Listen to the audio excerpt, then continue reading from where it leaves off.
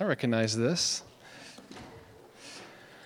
Well, why don't you guys give a nice little warm welcome to Camille, the greatest wife, maybe? No. Awesome. Buckle up is all I got to say right now. Hello. So, I'm 9 months pregnant. My name is Camille. Yes, it's been a very difficult accomplishment, no. And Eric and I actually went to the doctor today, which it's always hilarious going with Eric, even though we've been so many times, because he always feels awkward in the doctor's office. And the baby is, according to the doctor today, she's already in the right position. So for those of you that closed your eyes during health class in high school when they made you watch that birthing video, that means she's dangling upside down right now. And I also intentionally went through my closet, which is very limited at this point, and to find the biggest maternity shirt I own, because what's been happening is she's getting so tight in there that my whole abdomen moves when she moves. And it really reminds me, I don't know if you guys have seen the movie Alien, but when Eric and I were dating, his family likes to watch these horrible old movies. And we were dating, of course, then I'm trying to impress his family that I love doing what they love to do, even though I, didn't love all of it. And so they're like, we're gonna watch this movie called Alien. And I'm thinking to myself, oh, that sounds horrible. They're like, oh, yay, And so anyways, I'm not saying she's an alien, but it does look like Alien sometimes. So I try to do a loose shirt not to distract you guys. But so I'm really excited to be up here tonight. Last time I spoke was this summer on identity.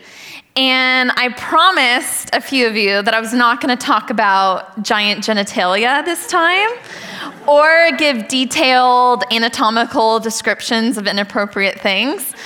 Partly because I think it scared some people, and also because I've heard from some people that they can't even listen to the audio in a public place because people look at them really strange. So I'm going to really try to censor myself, which is hard. But, one of the joys of loving Jesus and just living with his Holy Spirit inside of you is that he does give you total freedom to be who he created you to be. And I know that part of the person he created me to be was a person that has trouble censoring themselves. But he also gives us the fruits of the Spirit. And if we remember, one of the fruits of the Spirit is self-control. So I'm speaking that over myself tonight, that I will have some self-control. I guess Eric will believe it when he hears it, but I will be good.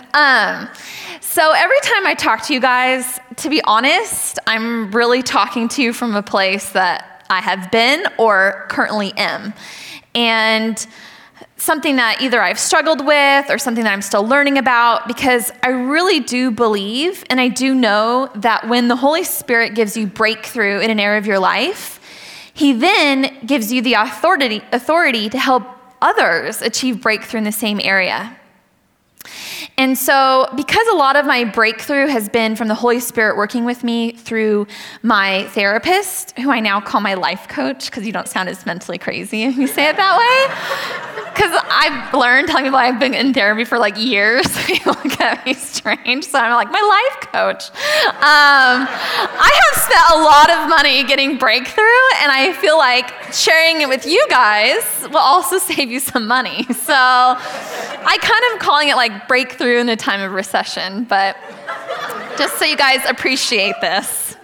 I'm just teasing. But anyways, tonight I'm going to talk about emotions. And emotions are so powerful. I mean, they can take us from the highest of highs to the lowest of lows. And they can cause tremendous destruction in somebody's life. I mean, all you have to do is turn on the news and see how somebody maybe murdered somebody else, and later on they go, I was just feeling such rage, I couldn't help myself. Or people that have committed suicide or have done really tragic things. It's from these places where they feel these deep, low emotions. Emotions can also take us to places of tremendous apathy because, feeling nothing is still an emotion. And so how many people do you know that have lived in an apathetic place where nothing affects them one way or the other? And then emotions can take us to places of tremendous joy, where we just feel like we're on the mountaintop and life could not be any better. They can be scary. They can be addicting. I know I'm kind of married to a little bit of an adrenaline junkie. And it can get very addicting, this feeling of like these adrenaline rushes. And then these people that take it to these unhealthy places where they need their next fix. They need their next adrenaline high in order to feel good about themselves. Well, I happen to have a lot of experience in the emotional area. Not only am I a person that is very blessed to feel very strong emotions frequently, but as people in my life could probably attest, I have not struggled with apathy very much. I also am very blessed to have a career where I get to revel in the emotional highs and lows of the general public. And can I just tell you, and those of you out there that work in an environment where you interact with the general public, you will understand. It is very different than working in a closed environment. And the general public, or our society in whole, it opens your eyes to the emotional volatility in which people live, how unstable so many people are. And as most of you know from the trauma of my last talk, I am a horse veterinarian. That's where all my larger-than-life stories come from. Hold it in, I haven't said any words yet. But here's the deal. I actually don't deal with horses as much as I deal with their owners. My classic stereotypical client in my practice that I just happen to cultivate is the middle-aged, emotionally volatile and unstable woman. That is like my classic client. And what's really fun about these stereotypical clients I have is that they often project their emotions onto their animal. I don't know if any of you have like a grandma that has a little dog or a little cat, and she knows with 100% certainty how little Fluffy feels. And she's the expert on Fluffy. I get that all the time with these horses. So I have these clients that not only do I get to assess the physical needs of their animals, but I also get to assess, be counselor and therapist to them and their horse.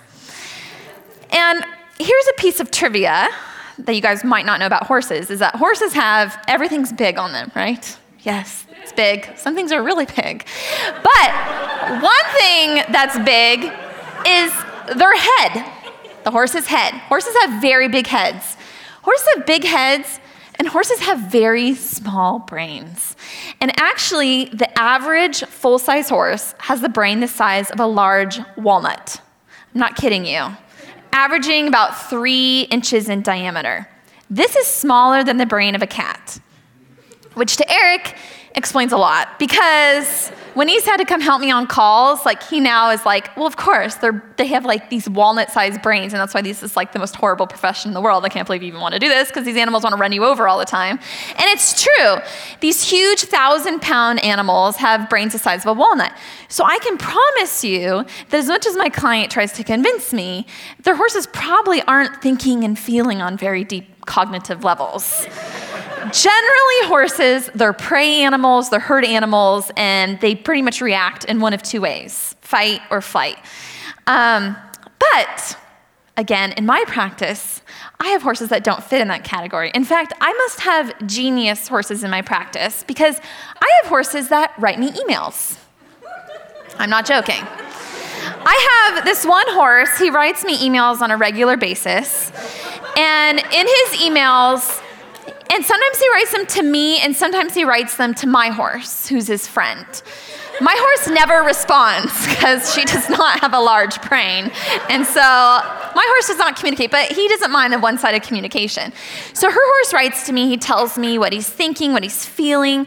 He's apologized to me before for treating me poorly. He tells me how much he loves me all the time. And he goes into regular detail about his thoughts and emotions.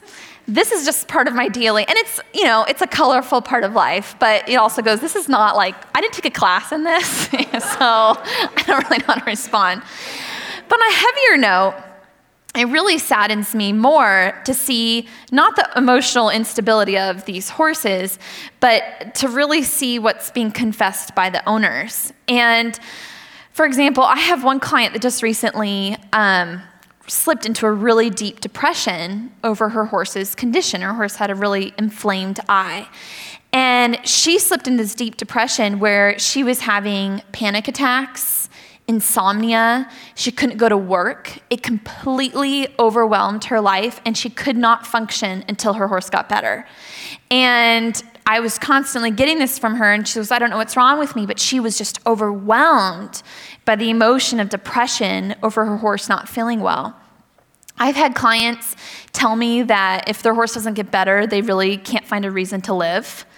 I've had, and it happens all the time, where these deep, really dark emotions that my clients will feel will completely cannibalize their life.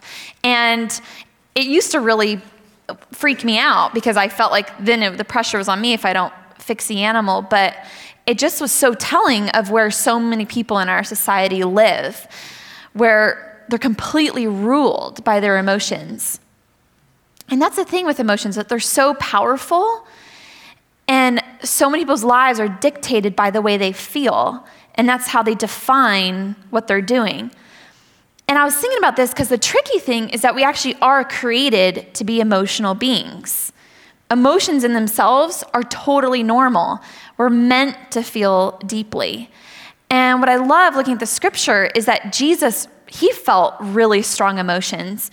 And I think we sometimes forget that Jesus is fully human in addition to being fully God.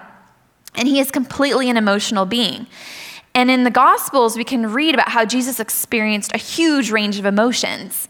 And I think sometimes we get the false view of God that he's this drone that's always happy.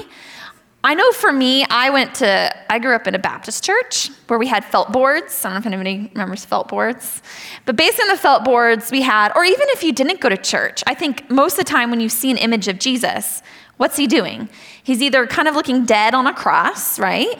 Or he's smiling and holding a sheep or a child. That's pretty much the only way I ever saw Jesus. And I think we get this false thing about God that he's always happy and he always feels happy. And this is the first lie I just want to bring up that I think is really common for us to believe. I think we often believe that if we are a mature Christian, if we're a true Christian, we won't feel any negative emotions. That real Christians are always happy. That if you're a real true Christian, you're going to always feel happy. That is just one of the many ways that the enemy loves to lie to us. Because here's the truth. Jesus was not a happy person all the time. He felt anger, he felt annoyance, he felt sorrow, he felt distress, he felt anger, he felt sadness, he felt surprise, he felt joy. He felt all those things. We can find evidence for all of them in the Word. But what's the other thing we know about Jesus? He's perfect. So what does that tell us? That tells us that the feelings in themselves are not sin. It's not a sin to feel angry.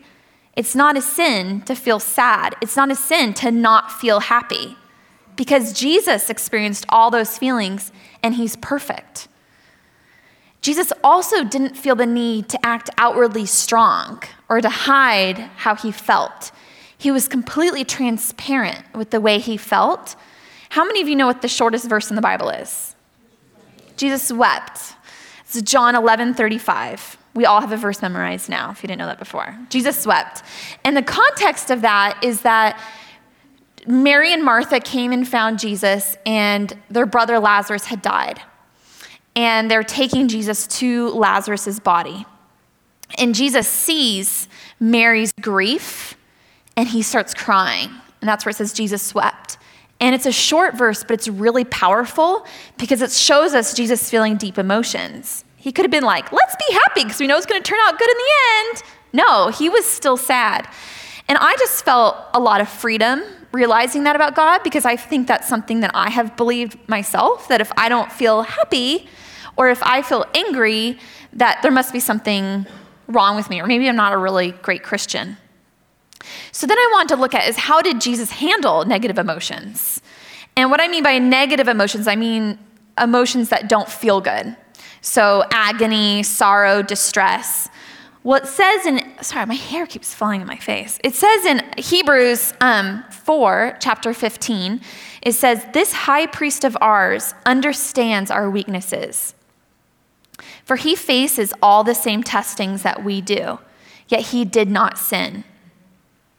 So here's Jesus. He faced all the same temptations and testings that we do, but he did not sin. So he obviously knows how to handle negative emotions pretty well.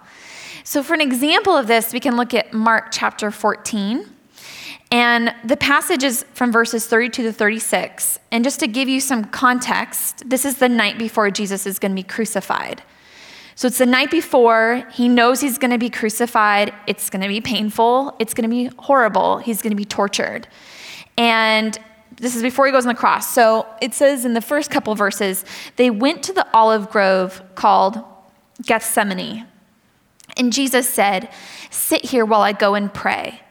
He took Peter, James, and John with him, and he became deeply troubled and distressed. He told them, my soul is crushed with grief to the point of death. Here Jesus is showing us how he's fully human and his emotions are normal. He knows it's the night before his crucifixion, and like any of us would feel these heavy emotions of trouble and distress. He's not sitting there feeling so happy that he's going to be killed tomorrow because it's for the good of all mankind. Like he's sitting there distressed. And so while he's feeling these emotions overwhelming him, he cries out to our Father in heaven in prayer. And the next couple of verses are so powerful, 35 through 36. He went on a little farther and he fell to the ground. He prayed that if it were possible, the awful hour awaiting him might pass him by. Abba, Father, he cried out, everything is possible for you. Please take this cup of suffering from me. Yet, I want your will to be done, not mine.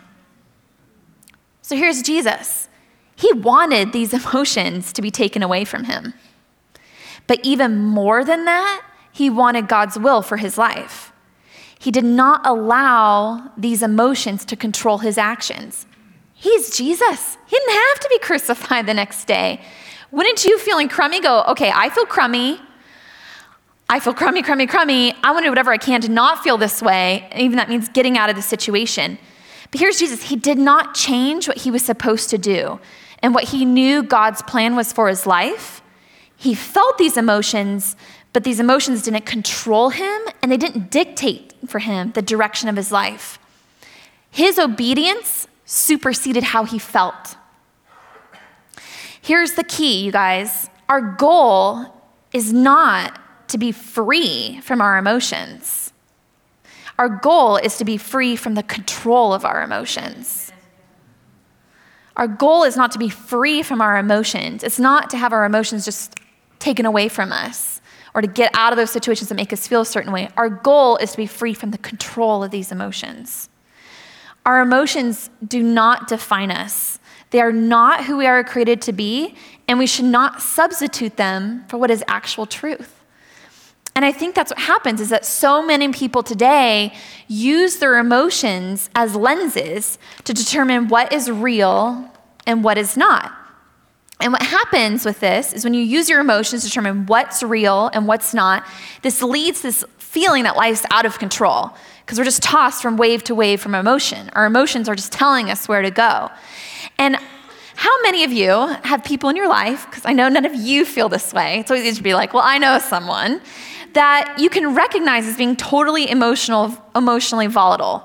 These are the people that are like, you never know who you're going to get. If they're in a bad mood or a good mood, they're like consistently inconsistent in their behavior because it all depends on how they're feeling. It all depends on the circumstances around them.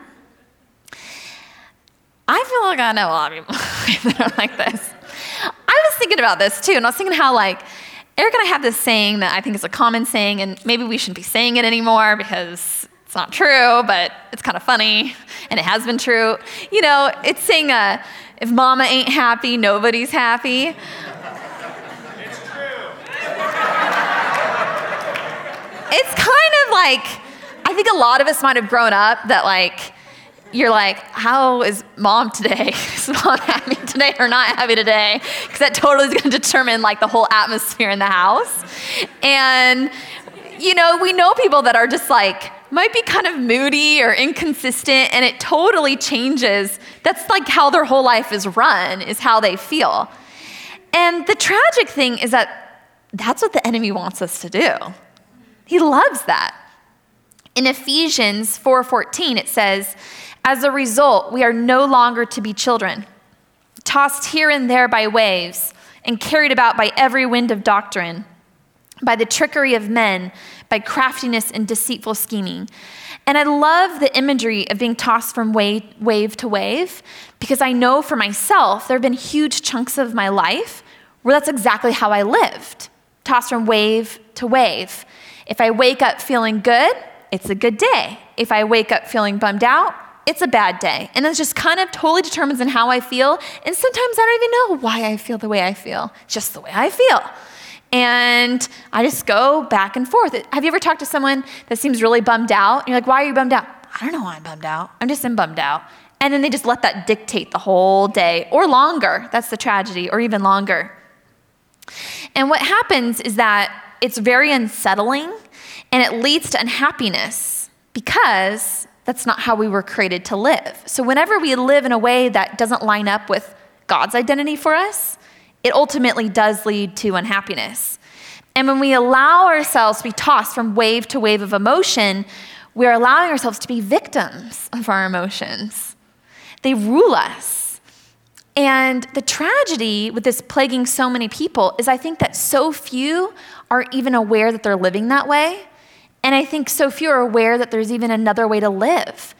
And I think a lot of us have been born into seeing our parents live that way, or other people close to us live that way, and that just seems that's the way it goes. You feel sad, your day is terrible. You feel good, your day is terrible, or is great.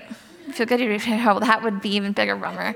And so I'm like a total nerd, I'll just admit it. That's also part of my identity. I'm really into academics. And so I wanted to see, I know that so many people in our society live in depression or live in these places where emotions are pulling them everywhere here and there. And I wanted to see how like psychiatry, the science of psychiatry, views our emotions and the way we should be living our lives. And what they call it is they call the way we view our emotions as our emotional intelligence. So we all have spiritual intelligence, emotional intelligence, mental intelligence, different types of intelligence. And they actually do have in science something called emotional intelligence. And it breaks our emotional life into 4 quadrants. And I think we have that. So in the upper left quadrant, and this is honestly, you guys, this is really powerful. So if you have any piece of paper and pen, like I want you just to kind of make a note of this and think about this for later on when you can look at your own life and you have some time to think about it. Because this is how you can judge where your emotional intelligence is at. So the upper left quadrant is understanding what you feel and why. So this is the quadrant of somebody that goes, I feel sad right now, and this is why I feel sad, and you can pinpoint it. It's being really in touch with how you're feeling, because a lot of people don't understand why they feel the way they do. They feel sad or depressed or angry, but they don't even know why they feel angry. So this is one of the areas of emotional intelligence, is understanding your own feelings. If you feel angry or you feel frustrated, do you know why you feel frustrated? And just really being clear with that. Moving over to the next one next to it is then the ability to control that feeling. So here's an example. You're driving. You have major road rage. And you know what? So you know why you're angry, because that stupid car in front of you can't go any faster and there's nowhere else to go. They've blocked the whole lane. So yes, I'm very smart in my upper left quadrant, okay? I'm angry, that's why. I have road rage because of all the idiots on the road. So then we get to the next quadrant. So I'm so angry that I forget to put on my seatbelt and I get pulled over by a cop. Cop pulls me over. I have a choice. I'm pissed at this point. I can either give the cop the bird and go, this is not my problem because this person in front of me didn't know how to drive, and why aren't you after them instead of me because they don't even know what they're doing on the road. I don't even know why they have a license. Or you sit there and go, officer, and you're like inside, you're seething, but you're just like, okay, I just got to handle this. Oh, I'm so sorry, officer. Here's all my paperwork. I'm so sorry. I'll never do it again. Maybe cry, that kind of thing. And basically, the ability to control how you feel, which reminds me of the last time I got pulled over. I was going to tell that story. I had last time I got pulled over, I freaked out this cop because I lost it. He was like, ma'am, you need to calm down. I got pulled over here's so embarrassing. I wasn't going to tell the story. So here I am driving in my business truck. So here I'm in my profession at this time. I'm in my business truck. And of course I'm speeding. I get pulled over and I was having a bad day. And I was feeling crummy, and I probably could have told you all the reasons why. So anyways, he comes over, and he goes, ma'am, I didn't know I was speeding. And he's like, do you know how fast, what was the speed limit? I was like, I don't know. I immediately start crying. I'm like, 45? No, I said 40. And he goes, well, actually, it's 45. And I was like, okay. So I'm already guessing lower than the actual speed limit. I'm like, it's 45.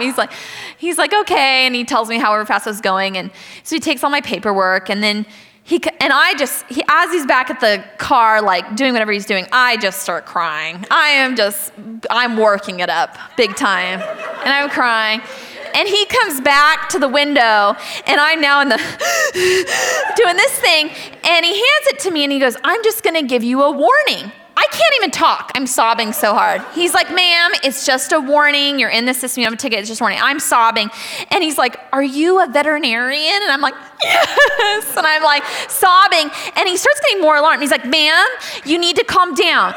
And then he's like, ma'am, the paper doesn't even mean anything. Just tear it up. Just tear it up. And he starts telling me just to tear up the warning right in front of him because he's like totally freaked out at how hard I'm crying. He's like, just tear it up. It doesn't even mean anything. It's really nothing. And here he is. He's supposed to be like giving me this warning, like scaring me. Instead, he's like, really? It's just like this fake thing we do to make people feel all freaked out. And so anyways, that was the last time I was told it. I'm totally detracting. I don't know where I am. Okay. So ability to control your feelings. So that's, you know what you feel and why. The cop pulls you over, and you can control if you're gonna like lash out and rage at the cop or you're gonna stay calm. And I won't even tell the story now about when Eric Waterbury and I this week were at IKEA, and we saw someone did not know how to control their feelings next to us. But I don't have time for that story. I'll tell you later. So then the lower left quadrant is your ability to understand how others feel. So this is the opposite of the narcissist. This is the person that can look at another person and go, wow, they must be feeling X, Y, Z. They must be feeling this. It's someone that understands how to empathize, how to see how they feel. And then the fourth is the most important, and that's the ability to balance that. And most people are actually really more in one extreme or the other. So there's some people that are really in tune with their own feelings and understanding why they feel the way they do. And then other people tend to lean heavier towards pretty much neglecting themselves and their own feelings and even trying to understand them, but pushing it onto other people and just how other people feel. And neither is actually better or worse than the other. Both are unhealthy for different reasons. And the reason I know so much about this is because I have people in my life that are extremes in one or the other. And it's really helped me learn how to look at them differently. And so the fourth is really our ability to balance that. So understand what we feel and why. Be able to control those feelings, not have them control us. Empathy for others, and be able to balance them. This is like science of psychiatry. This isn't even right from the Bible, but it kind of is at the same time. And so I just want to encourage you guys to like kind of look at that and think about that for yourself, because there's something really powerful about being able to assess these quadrants for your own life and look at your own life honestly.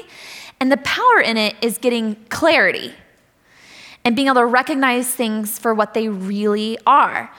I really believe that only with clarity do we get victory in our life. And Jesus calls us to live from a place of victory, but he's not going to force us to a place of clarity. That's kind of our job. And so taking responsibility over our emotions, it has to be a conscious, deliberate decision that we make for ourselves. Nobody else can do it for us. And it's not easy, but we have to see our emotions for what they really are, and they're not the truth. Do you guys get that? That we need to look at this, look at our own lives to get clarity, because only with clarity can we have victory. Jesus calls us to live from victory, but he doesn't force us into clarity. The clarity part is our job, to taking responsibility. So I want to give you guys an example of the difference between basing our lives on truth rather than the way we feel. Last week, Eric brought it with an awesome message. And one of his points in his message was talking about our salvation and how it cannot be taken away from us. And this was really radical to a lot of us. And why was it so radical? It was so radical to so many of us because we actually are basing our salvation on the way we feel. And feelings and emotions are not the cause of our faith, but they should just be the outward expression of our faith. So feelings and emotions should be something that comes from what we already have rooted inside of us. So here's the difference. See which one you can relate to the most. Here's the truth on salvation. I know that my sins are forgiven because the Bible says that Jesus Christ took upon himself my sins and suffered the just penalty for those sins. My sins are forgiven because the blood of Christ has been shed. My faith rests upon the objective truth taught in the Word of God. As a result of believing and confessing that my sins are forgiven, the Holy Spirit removes my guilt and cleanses my conscience. Paul writes in Romans 5:5 that God has poured his love into my heart through the gift of the Holy Spirit. Therefore, my feelings and emotions are the result of a faith that clings to the objective facts of the Word of God. That's truth. Here's a lie. I know that my sins are forgiven because my formerly guilt-ridden conscience is now clear. I am basing my assurance of forgiveness upon my experience. If our enemy succeeds in stirring up those old feelings of guilt and condemnation, my assurance of the forgiveness for my sins is gone. What a tentative way to live. And I think that's what was so radical about what Eric was talking about last night, about how our salvation can't be taken away from us. Because I think so many of us have believed this lie that the Holy Spirit came, he washed us clean, we don't feel guilty anymore, and now I know I'm saved. And then as soon as I do something wrong, or as soon as I feel like my life's going on the wrong path, and I start feeling that guilt and condemnation like I'm not a good person anymore, I then start being kind of uncomfortable with the fact that maybe I'm not really saved, maybe I'm not really going to heaven. And that's such a lie. That's basing our salvation on the way we feel. And so it's such a huge difference between living from our emotions versus living from the truth. Martin Luther, not Martin Luther King, but Martin Luther, who Martin Luther King was named after, was this German theologian, and he lived in the late 1400s, early 1500s. And he was the theologian that actually initiated the Protestant Reformation. I know you guys are enthralled by that. And his big thing was that he kind of challenged the Catholic Church and telling them that salvation isn't earned by doing good deeds. Because I guess back then in the Catholic Church, people could actually pay for their sins to be forgiven. But it actually is a free gift of God's grace through faith in Jesus. But anyways, Martin Luther had this awesome quote. He said, "We must not judge by what we feel or by what we see before us. The word must be followed, and we must firmly hold that these truths are to be believed, not experienced. For to believe is not to experience. Not indeed that what we believe is never to be experienced, but that faith is to precede experience. And the word must be believed, even when we feel and experience what differs entirely from the word." You catch that? Believing the word despite what we feel, because faith precedes experience. So here's the deal, you guys. We have an enemy. That's true. And we have an enemy that wants us to base our truth, define ourselves on our emotions, because doing so keeps us from experiencing true freedom. And what happens is we fall into this trap where we feel like we have no control over the way we feel. That's how he wants us to feel. That's the lie. He wants us to feel powerless. But we have to remember, just because an emotion feels powerful doesn't mean that the emotion is all powerful. So we can experience powerful emotions, but they aren't all powerful. And we are never meant to feel powerless to them, because that's the way we have to recognize that's what the enemy wants us to feel like. We also can't base our lives on experience and the way we feel, because doing so will always pull us between these spiritual highs and lows. How many of you guys have ever been to like a Christian camp or a Christian conference or a Christian retreat, and you go and you feel awesome. You feel high on Jesus when you leave. You're like, my life is changed, and you feel so good. My parents shipped me off to every Christian camp just because then I wouldn't have to be at home. So I went to a lot of Christian camps growing up. I went to all kinds of camps. And it's so funny because Eric always used to get he said, oh, I would go to camp and get homesick. I was like, I never got homesick at camp. I lived at camp. But anyways, and you go and you feel so awesome. And then you find that you get home, and after a while, those feelings start to fade. And then pretty soon life is kind of back to the way life always was. And it was a good memory, but life's still kind of the same. And that's the danger of living our lives based on experience. And that's something I just want to address that we really don't want to do here at Epic Life. We don't want Epic Life to be your Thursday night high and the rest of the week kind of sucks. That's not the point of why we're getting together. We're not getting together to have this super feel-good experience and we all leave feeling really good, because all that means is the rest of your week is crummy in comparison. We want this to be a place where we are getting that truth more firmly seated within us, and it's a foundation for our lives that overflows into every single day. I think my prayer is that your Monday starting work feels just as good as coming here on Thursday. And it is an awesome feeling to get together with a community and to learn and to worship God, but it is not the way we should base our lives, on the experience of feeling super high, because what happens when you love getting high? You always need your next fix, right? Hello, if you've ever been high, you're like, can't wait till you're fixed again. And it's like chemical highs, spiritual highs, it's all the same thing. Let me tell you, when I've had surgery, I had a morphine drip, and they had a button, and you push the button and you get your next morphine. I just pushed it all the time because I knew eventually it would give it to me again.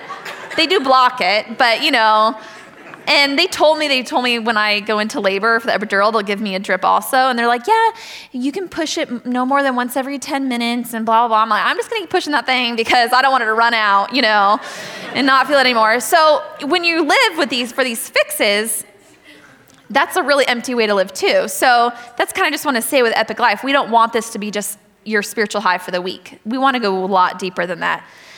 So now we know I've drilled into your lives, drilled into your heads, that we need to base our lives out of objective truth, regardless of how we feel. Yet, the reality is we're human. We're still going to feel negative emotions. Jesus felt negative emotions. So then I'm thinking, well, how do I even handle those negative emotions? Because I'm gonna feel them. I'm not a drone, and things happen in life that are major bummers. And so these are kind of some of the things I came up with how to handle negative emotions. The first one is to check your perspective. I think one way of looking at negative emotions is to look at them, view them as kind of chinks in the armor, as warning signals that there's something not quite right in that area of your life. Just a couple weeks ago, I was on the phone with a family member of mine, and this family member, we were kind of talking about something really generic. This family member started making these kind of general comments about somebody else, but it was kind of really obvious to me there was a really manipulative way of kind of throwing some judgment on some of the things that Eric and I have decided to do. And I started kind of realizing, I'm on the phone, that I'm kind of getting these personal barbs kind of being thrown at me. But I didn't really want to say anything because I'm trying really hard to not be a reactive person. And I kind of was like, I'm not going to feed into this. I'm not going to tell her that, she needs to stop it because I'm going to be cool. She can't affect me. And so I kind of didn't really say anything. And I just had these barbs thrown at me. And after the conversation ended, I have to be honest, I really felt crummy. And it kind of started to ruin the rest of my day because I kept thinking about how bummed I was about this family member saying these negative things. I don't know if you guys have had that, these conversations that just, they bum you out and you feel really negative. And so I'm feeling bummed out about it. But here's the choice I made. I realized that instead of allowing myself to be bogged down by these emotions, and instead of allowing my day to get ruined by these emotions, I would allow these emotions to reveal to me an area of my life where I wasn't whole or completely healed, and where I was actually allowing myself to feel shame. I really think that the root of a lot of toxic emotions that we feel is shame. And what ultimately I was feeling was shame and condemnation, and it was being masked by these feelings of being mad at this other person. So I was feeling kind of mad and frustrated, but ultimately what I was feeling, why was what she was saying making me mad? It's because I was actually deep down feeling kind of ashamed and kind of agreeing with some of the lies that she was throwing at me. And you have to understand, the enemy has been using the same tricks since the fall of man. And he ultimately wants all of us to feel shame and condemnation for our actions and for what we do, because then we keep ourselves in this cycle, and he doesn't care what it's masqueraded to be. If we can feel shame and condemnation, even if we just seem like a person that's an angry person or a depressed person or a sad person, and ultimately deep down there's something that they're feeling ashamed about, he doesn't care as long as we stay in this cycle of shame and condemnation. And he wants us to be in these old emotional patterns, something that's really familiar to us. And that is why we have to be equipped supernaturally so we can actually say no to these patterns. And that's where I think the first way of looking at your negative emotions is having the proper perspective. Secondly, I think training and discipline is just a reality to gain freedom in your life. It takes training and discipline.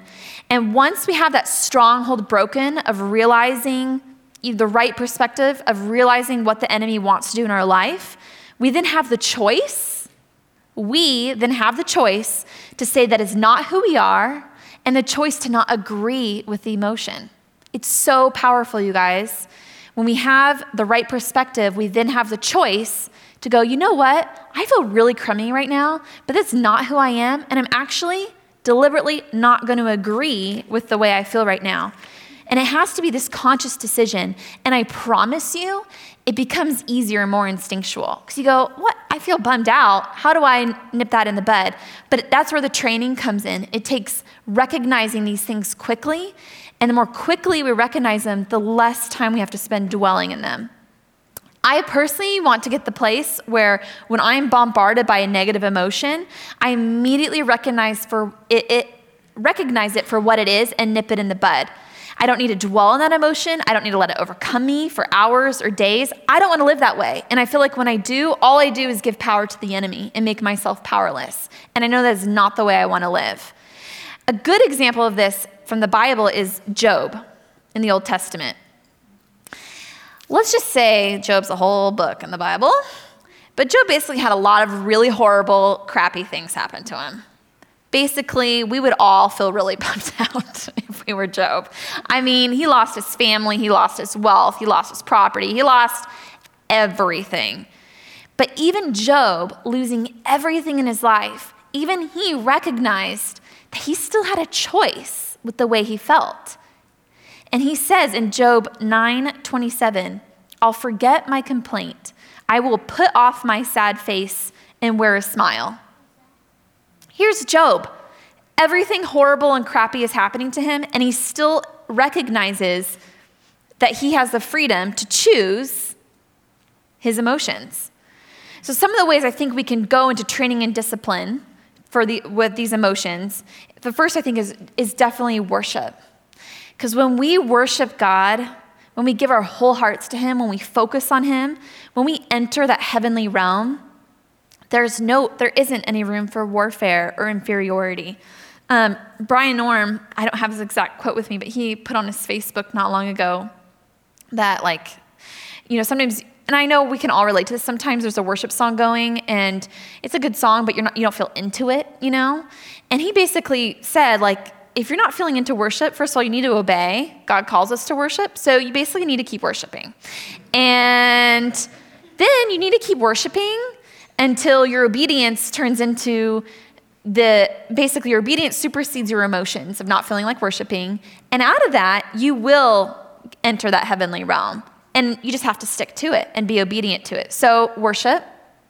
Secondly is the Bible. Definitely the Bible. Martin Luther, I know you guys already forgot who he was because I was giving you a history lesson.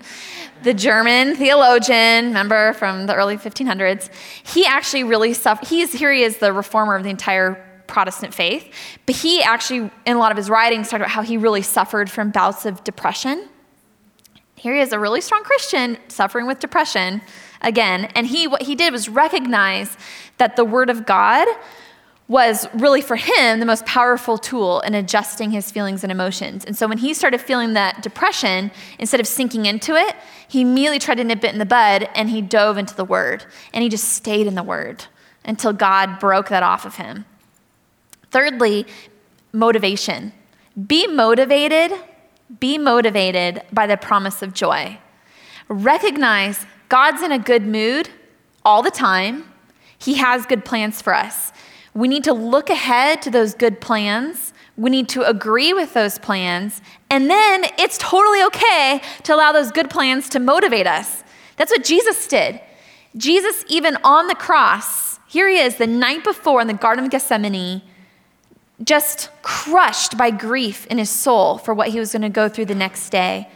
He has his obedience supersede his emotions. He goes to the cross.